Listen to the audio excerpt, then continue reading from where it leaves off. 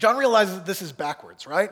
John realizes that Jesus is coming to him for baptism when really John's the one in need of cleansing. John's the one in need of a righteousness that he doesn't have. Messiah is the one whose shoes he isn't worthy to untie, and he's submitting himself to John for baptism. So John says, look, Jesus, you've got this wrong. You've got this backwards. I need to be baptized by you, not the other way around. And how does Jesus respond? Jesus responds not by saying, no, John, you're wrong. I need this. This is right. It's good. But he tells him basically, my baptism serves a different purpose than you might expect. You are giving a baptism for repentance. My baptism needs to happen, and it's for reasons outside of what you might be thinking of. Look at Jesus' response in verse 15. But Jesus answered him, let it be so now, for thus it is fitting for us to fulfill all righteousness. Jesus tells John that he is being baptized to fulfill all righteousness. And it's here that we see one of the first pictures that Matthew is painting for us as he introduces us to Jesus, and that Jesus is a man who fulfilled all righteousness. This is a key part of his mission. In fact, you could say this is the first statement by Jesus of his mission that we get anywhere in the gospel, that he has come to fulfill all righteousness, complete and total. Now, the word here in the Greek that we translate as righteousness is a big word. It's a word that means justice, justness, righteousness, and particular righteousness that is divine in its origin. This is an ultimate goodness, an ultimate fullness and righteousness. Thayer's Greek lexicon summarizes it as, quote, the state of him who is such as he ought to be. Hear that? The state of a person who is such that he ought to be. If you are in the state that you should be as a person, you are righteous. This is a fullness of virtue and of perfection. It's important to note here that this is not simply the concept that we tend to have of sinlessness when we think of perfect righteousness. When we think of sinlessness, we tend to think of the absence of bad deeds, right?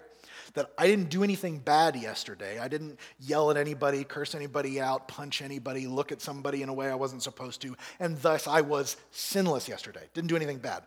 It's that, but it's more than that. Because in the Bible's conception, righteousness, true righteousness, is as much about what you do as it is about what you don't.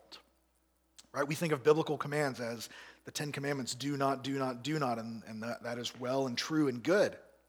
But Jesus himself is going to say that the greatest commandment in all of Scripture is not a negative command, it's a positive command, right? You shall love the Lord your God with all your heart, all your soul, all your mind, all your strength. And the second greatest command is like it. You shall love your neighbor as yourself. Righteousness is something that you do as well as something and things that you do not do, things that you avoid. Jesus had come to pursue a righteousness that was total and complete. Not just abstaining from sin, but pursuing all righteousness, all goodness. And he tells John that submitting to baptism is part of that mission. It is fitting for us to fulfill all righteousness. So the question for us this morning is, why? Why does his baptism matter? Why does it help to fulfill all righteousness? Was this just an empty ritual? Was it just an otherwise meaningless checkbox he needed to tick off so he could win a game of perfection bingo? Like, is there any significance to this outside of like, well, people should be baptized, so I'm going to get baptized? Now, the baptism of Jesus has significance because it was not for him, but it was for others. Jesus' baptism is for us. His fulfillment of righteousness here, his submitting to baptism, is in many ways, many different ways, for his people, for those like us who will look to him in faith. A few different ways we see this. First, by submitting to John's baptism, he gives his approval to John, to John's message, and to John's ministry. Right? By coming and submitting himself to John in baptism, he demonstrates unity with John.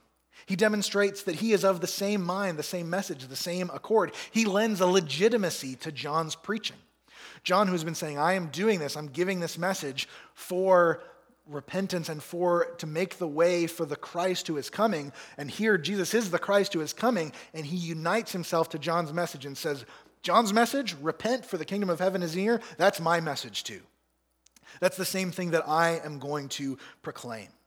In fact, you'd be hard-pressed to find any commands more central to the preaching and teaching of Jesus than the command to repent. It's all over the place. Repent, for the kingdom of God is near. So Christ submits to baptism to identify with John and his message, to show a unity of purpose and of calling from God. By submitting to John's baptism, he also exercises profound humility, right?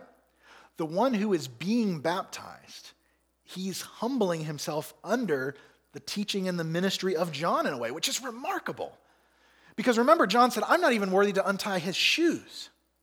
And yet he's submitting himself to me in baptism. But if we follow the life of Jesus, if we follow the prophecies, if we follow what Paul had to say about him in the epistles, humility is central to the life of Christ. It's central to the mission of Christ. It's central to him even being on the planet in the first place, right? Philippians 2, 7 through 8, talking of Jesus, said, he emptied himself by taking the form of a servant, being born in the likeness of men. And being found in human form, he humbled himself by becoming obedient to the point of death, even death on a cross. To summarize that, what Paul is saying there is simply becoming man was an infinite display of humility on the behalf of Jesus. This is the eternal creator of the universe, right? He has always existed. He will always exist. He is infinite. He is everywhere, omnipresent, omniscient, all-powerful, and yet he chose to be born as a human being, to be confined to a location, to bear a body that is weak, that would get tired, that would get hungry. He confines himself with humanity as a demonstration of humility, taking the form of a servant in order to save his people. But not only that, it would be infinitely wondrous and glorious if he simply did that. But being found in human form, he doesn't call for a parade. He doesn't conquer the world in the way that we might expect, but he submits himself to further humility. He submits himself to John's baptism. He's born as a lowly child, a poor outcast in a manger. He's from a podunk nowhere town in the north of Judea. And he will eventually submit himself to a horrific death on our behalf on the cross. Jesus became low in his humanity, and in his humanity, Jesus became low. So his submission to John in baptism is a continuation of his theme of humbling himself for our behalf, for our good. Humility was one of the chief things that he came to show and to do, and so in that way, it is part of him fulfilling all righteousness by submitting to John's baptism. And by submitting to John's baptism, he also identifies with his people. He identifies with us. He shows solidarity and unity with us as those who would follow him, because after his resurrection, Jesus is going to command baptism of those who follow him, right? It's one of the central commands. Go out into all the world, preach the gospel to all nations, teaching them to observe everything I've commanded you, baptizing them in the name of the Father and the Son and the Holy Spirit. We are called to be baptized as a sign of obedience and identification with Christ. And think about this. Jesus never commands anything of his followers that he did not do himself. I had to stew on that a little bit this week, and I had to think and see if I could find any exceptions. But go through his life. Go through the things that we're called to be as Christians. We're called to follow in his footsteps, to become like him. The term Christian means little Christ. What did Jesus do that we're not, or does Jesus call us to that he didn't do himself? Did he resist temptation? Well, check. Remember, tempted in every way like we are, yet without sin.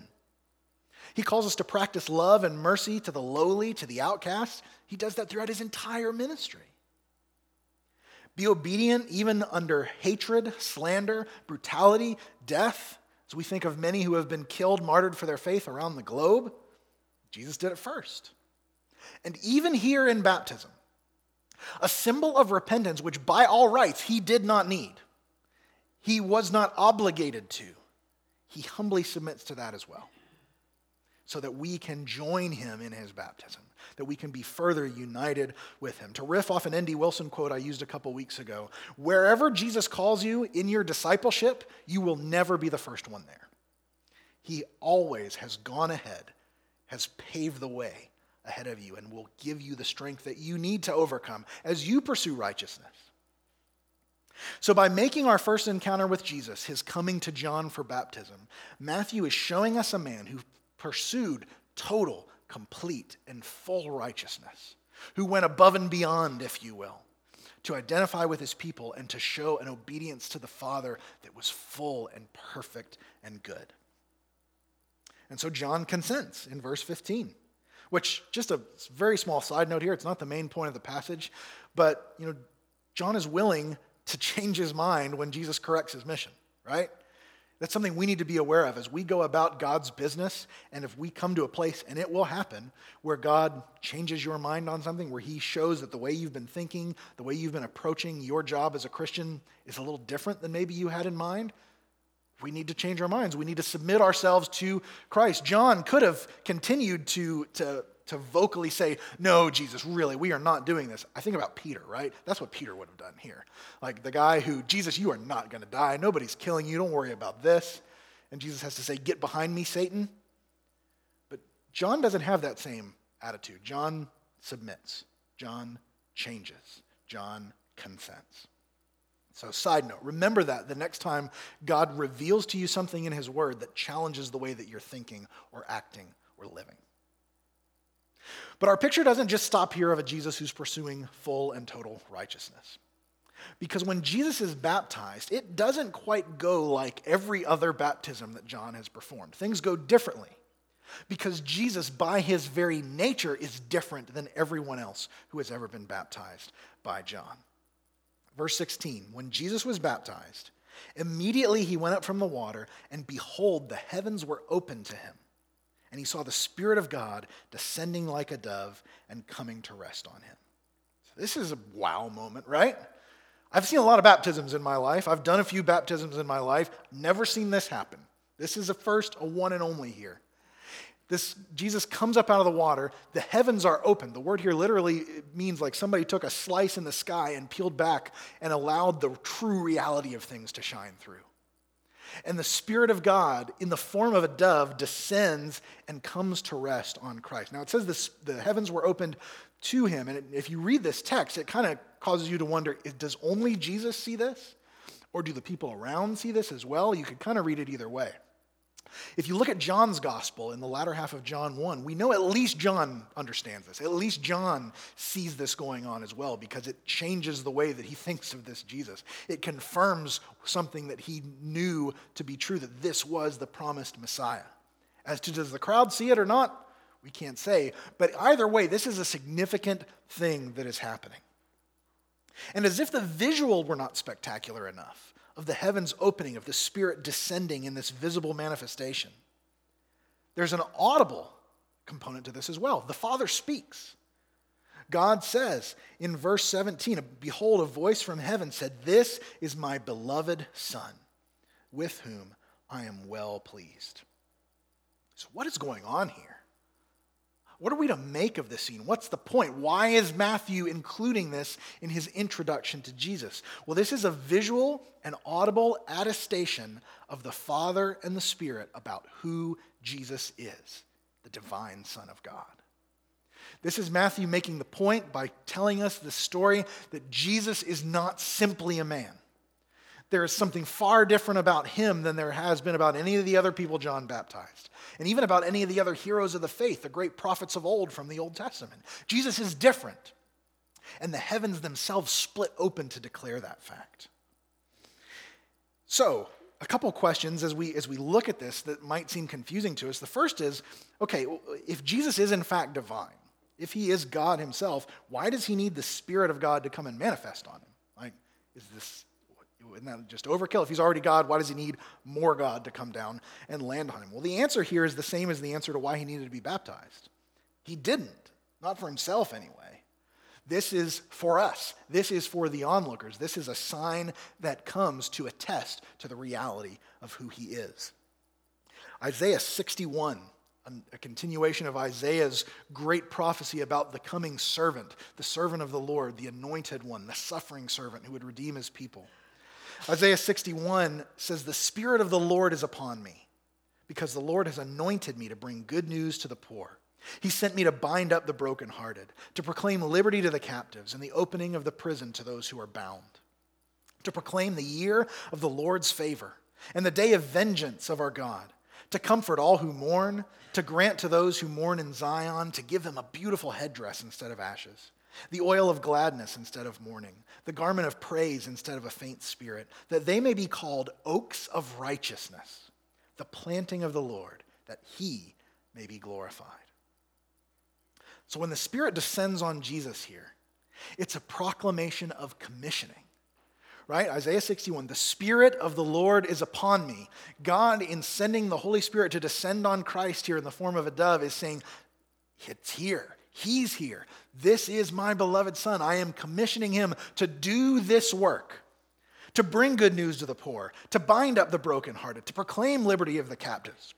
The time is now. This is the Messiah. So it is a sign to those around that this one who has been prophesied, who the Spirit of the Lord would be upon, it is this Jesus who's come. But why a dove, right? We see the Holy Spirit manifest itself visibly in other parts of Scripture, and I think the most memorable is as fire, right? When the disciples receive the Holy Spirit after Christ's death and resurrection and ascension, it comes to rest on them in tongues of fire. So why do we get a dove here? Why not more fire? What's significant about the dove? Well, the focus of the fire later on is going to be the power that is being given to the disciples, right? That he is giving them power. "Behold, I am with you always to the end of the age," so that they may go out and proclaim and preach the gospel. So the visual is intended to represent something of the purpose for which the Spirit comes.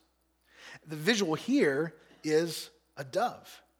It's emphasizing the divine kindness, gentleness, and grace that will characterize Jesus in his ministry, which is a bit of a surprise to what would have been expected of Jesus at the time.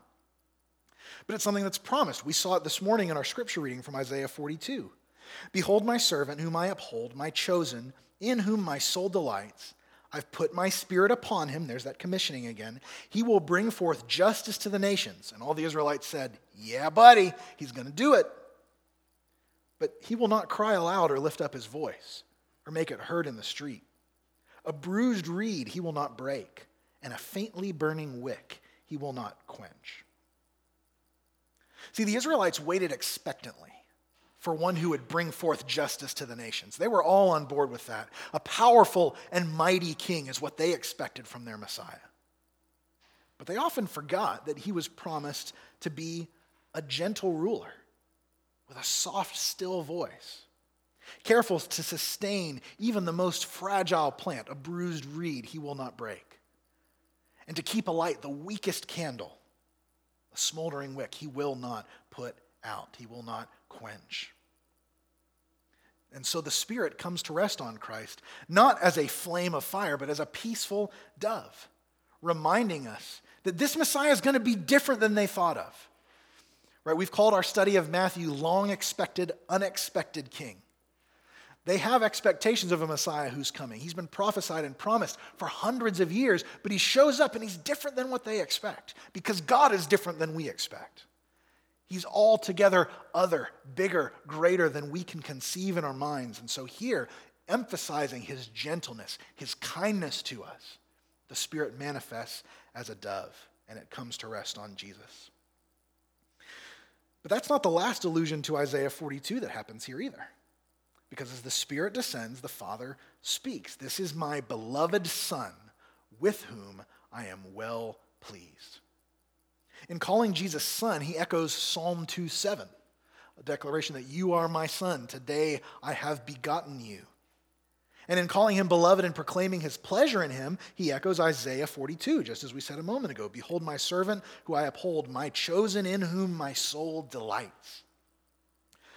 So in this declaration that the Father gives, "This is my beloved Son, with whom I am well pleased, in whom I delight," he's drawing the Israelites' minds to Psalm 2, to Isaiah 42, and both texts were held by the Jews of Jesus' day to be messianic promises, to concern the coming Messiah. So the Father is proclaiming him as this coming king. The Father proclaims Jesus' divine sonship. He is the anointed one promised by Isaiah, prophesied through the scriptures for generations. And so even if we weren't privy to the details of Jesus' virgin birth, which we've studied through the Christmas season over the last couple of months from the first 2 chapters, even if we didn't know that, if Matthew started his story right here and right now, there is no mistaking at this point that this is no mere man who has approached John for baptism. This is someone and something different. He is not just a man who fulfilled all righteousness. This is the God who walked the earth. This is the creator of the universe taking on human form, human flesh, and walking among us. What a remarkable reality we see here. And so, what are we to take from this? It should be unsurprising, right? It's a surprise to the people who see Jesus. It can be a surprise for us today, but we should expect it. Because after all, remember, he is a man who came to pursue total and complete righteousness. And no man, no mere human being can achieve perfect and complete righteousness. If Jesus came as simply a man to be our Savior, to be our Redeemer, to be the Anointed One, what hope would we have that he could achieve it? Because remember, the Old Testament is full of great heroes of the faith, full of prophets, priests, kings, men who did the will of the Lord. Yet all of them fell hopelessly short of God's standard. And not just like, man, they were like 99 out of 100, but they missed that one little question and it's all. No. These guys blew it. Look at the history that we have here. Noah, a drunk. Abraham gets impatient at God's promise of a son, so he goes out and gets his servant girl pregnant. David, the man after God's own heart. Like if anybody's got a shot to be the guy, it's this guy. It's David. It's the king. The one who is the picture of the promise of a redeemer, of a perfect king who will restore God's people, shepherd God's people. But he commits adultery. And as if that's not enough, he has a noble man murdered in order to cover it up. These are not guys just tripping up at the finish line. These are guys who are blowing it. And these are the best of the best. These are God's chosen, the man after God's own heart, the prophets, the priests, the heroes. One by one, they rose, and one by one, they fell. And yet here comes another, like them in every way. But as we see here, fundamentally so unlike them. So unlike anything. So unlike anyone. And here, by the side of a river in the Judean wilderness, Father and Spirit together testify to the divinity of the Son.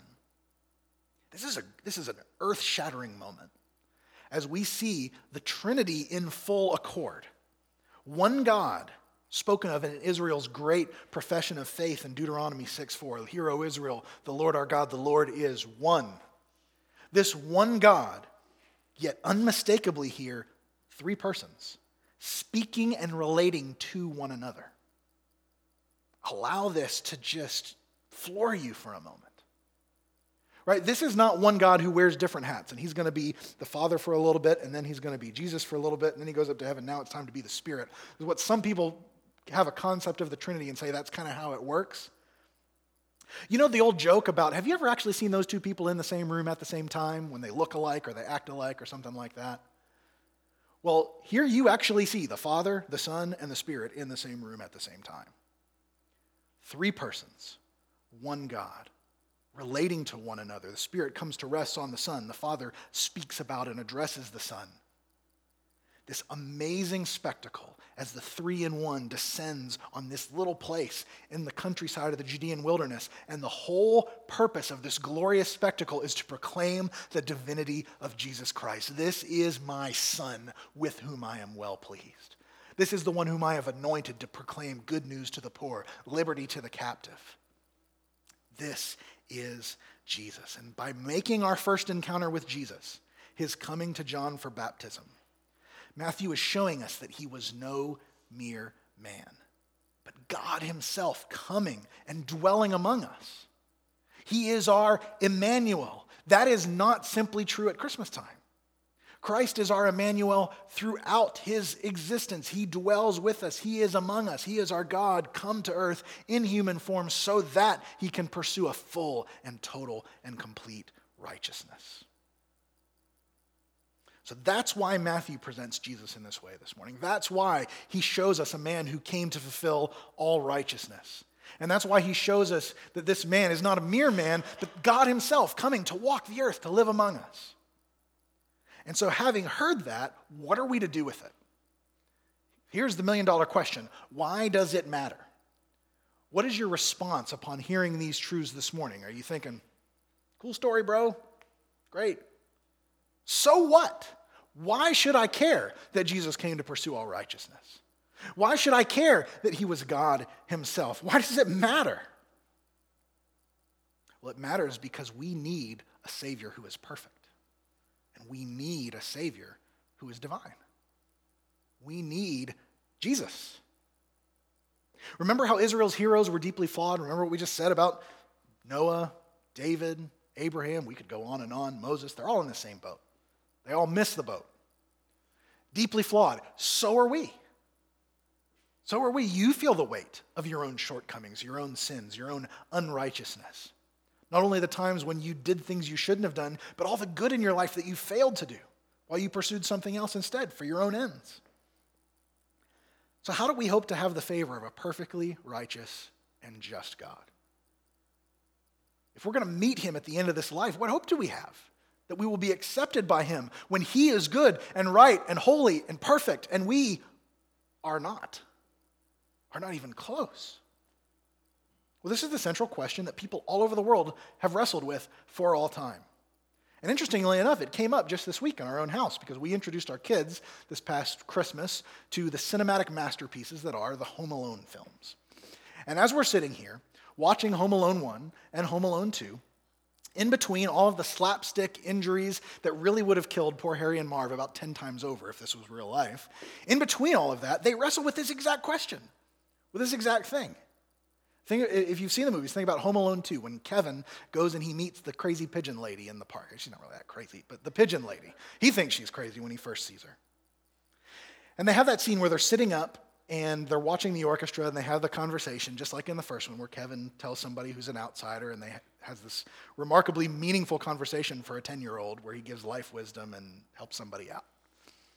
In that conversation, he tells Pigeon Lady that he's really done some rotten things to his family. He's been a little jerk, and he hasn't behaved the way that he should have behaved. And so he feels bad about that. And she tells him, well, actually, did you know, Kevin, that one good deed erases one bad deed? And so you should get out and do some good deeds to cover the bad things that you did to your family. One good deed erases one bad deed. Well, when we hear that, your first response should be, who says? Like, does Pigeon Lady set the rules for eternal justice and righteousness? Is she the one that sets the scales? But second, even if we granted that that's true, let's say for a moment that one good deed erases one bad deed, that it's a matter of balancing the scales. If that were true, how do you like those odds? You feeling good about that? Kevin's not. When she says that, even he gets, this is a long shot bet, because his first thing is, I've actually done a lot of bad things to my family. I don't know that I've got enough time to get that all corrected. And to which she replies, well, good deeds count extra on Christmas Eve, so you should get it out and do a lot of them tonight, and that'll really cover things. So I suppose if you're going to trust Pigeon Lady as your religious prophet and your hope for the future, you better get out and bust it next December 24th if you want to have any shot at all. But the point is this: we know we are hopeless causes. We know we cannot hope to right the scales, even though people around the globe are killing themselves trying. Quite literally in the case of some jihadis that are told, you take up a sword for Allah, and you've got a chance to right all the wrongs that you ever did in your life. And these guys are so desperate, and they feel the weight of their sins so much that they sign up for that. And all around the story, in less dramatic ways, people are trying to do whatever they can to balance the scales. And Jesus came not to balance the scales, but to crush them, to put them away. He came to fulfill all righteousness so that he could be my righteousness, so that he could be your righteousness. He lived perfectly. He died humbly. And he rose again because death has no claim upon the creator of the universe. This is who he is. This is what he came to do. And so this morning, will you trust in his righteousness to be sufficient for you to have peace with God? Will you trust in Jesus' righteousness to be enough for you to have peace with God, to get you off of the treadmill of trying to balance your own scales, of trying to be your own goodness, your own righteousness? Will you trust it for the first time? Maybe you've never quite grasped this is Christianity? I thought it was a bunch of rules. I thought it was a bunch of things that you do and you stand and you sit and you sing and you give, and this is it? Trust in a perfect righteousness from some guy that lived 2,000 years ago, the creator of the universe who came to do this for me? This is why we follow this Jesus. This is why we put our faith and our trust in him, because he came to save someone like me who had no hope, who was a lost cause, who couldn't do enough good deeds on Christmas Eve to balance my own scales. Will you trust him for the first time? If you want to know, what does that look like? What is that? How do I do that? Come talk to me after the service. Let's have a conversation. Let's go grab coffee this week. Let's do what we need to do to help you to see and to understand what it means to follow this Jesus. But this just isn't a question for the first timers, right? We can make that mistake with the gospel a lot of times and think, once I've got this for the first time and I've trusted him, then we're just good and I'm starting to build my own righteousness empire from there. Will you trust Christ as your righteousness for the 1,001st time? If you've been following him for years and years, that's just as vital. He didn't come to balance your scales back to zero and then you start taking it from there. He came to be your righteousness, to be your victory, to be your joy, to fill you with the same Spirit who descended upon him as he emerged from the waters, to empower you to go into all the world, to proclaim the good news of the gospel to all creation. And said, I'm with you always. How can you do this? Because I am with you, even to the end of the age, even to the ends of the earth. Remember back to what we read from Isaiah. He came to make you an oak of righteousness, the planting of the Lord. Why? So that God can be glorified. Christ is planting a forest, and we are the trees, brought about not by our own will, not by our own goodness, but by his sheer grace and the goodness and the power of God and his Spirit. Will you trust in him to be enough? Will you trust in him to be enough when you come to die? Will you trust him to be enough tomorrow morning when that person at work ticks you off and you want to lash out, and he will give you the strength to overcome that? And will you trust him on Tuesday morning when that person ticks you off and you do lash out and you feel really bad about it, and you know that he will forgive your sins if you simply come to him and ask? He is free with his grace and stands ready to forgive you, stands ready to help you, stands ready to build you up into his own image. Will you trust him again this morning? This is Jesus. This is who Matthew is introducing to us this morning, and this is who we're going to watch and listen to throughout the rest of this book. As we spend this next year looking at his life, Matthew wants us to understand right from the outset, this is not just a prophet. This is not just a man. This is a man who fulfilled all righteousness, so I don't have to. This is a man who as God walked among us so that he can empower me to do the things that I have no right and no hope doing. Will you put your trust in him this morning? That's our hope. That's our task in this new year. May God give us strength to do so. Let's pray. Father, thank you for sending your son, for sending him to be what we could not be, to do what we could not do, to purchase what we could never afford. As we walk into a new year, may you remind us of your goodness to us. Remind us of the free grace and mercy that Christ makes available to us. Father, if there is somebody here this morning who is listening, who has not tasted that grace, who has never grasped that reality, God, may your Spirit move in their heart, draw them to yourself. And Father, for those of us who have embraced Christ, who are following Christ, Remind us that it is the object of our faith where we draw our power, and not from our faith itself, not from our efforts, not from our energies, but from the one who gives grace. God, may we trust in this Christ this morning to sustain us in our hardships, to give us grace to overcome temptation. For he was tempted just as we are, and he gives us grace to overcome that temptation so that we might look more like him. And wherever we walk, wherever we go, whatever we do this week, give us grace to trust in Christ. And may we extend that grace to others who need to see this Jesus. May we tell them about him. May we show him through our actions, proclaim him with our words, that you might introduce more people to this one, this promised one. That through us you might proclaim liberty to the captive, good news to the poor, recovery of sight to the blind. Father, use us. Use our church. Use your church throughout the globe to your glory this morning to proclaim this glorious truth. We pray in Christ's name.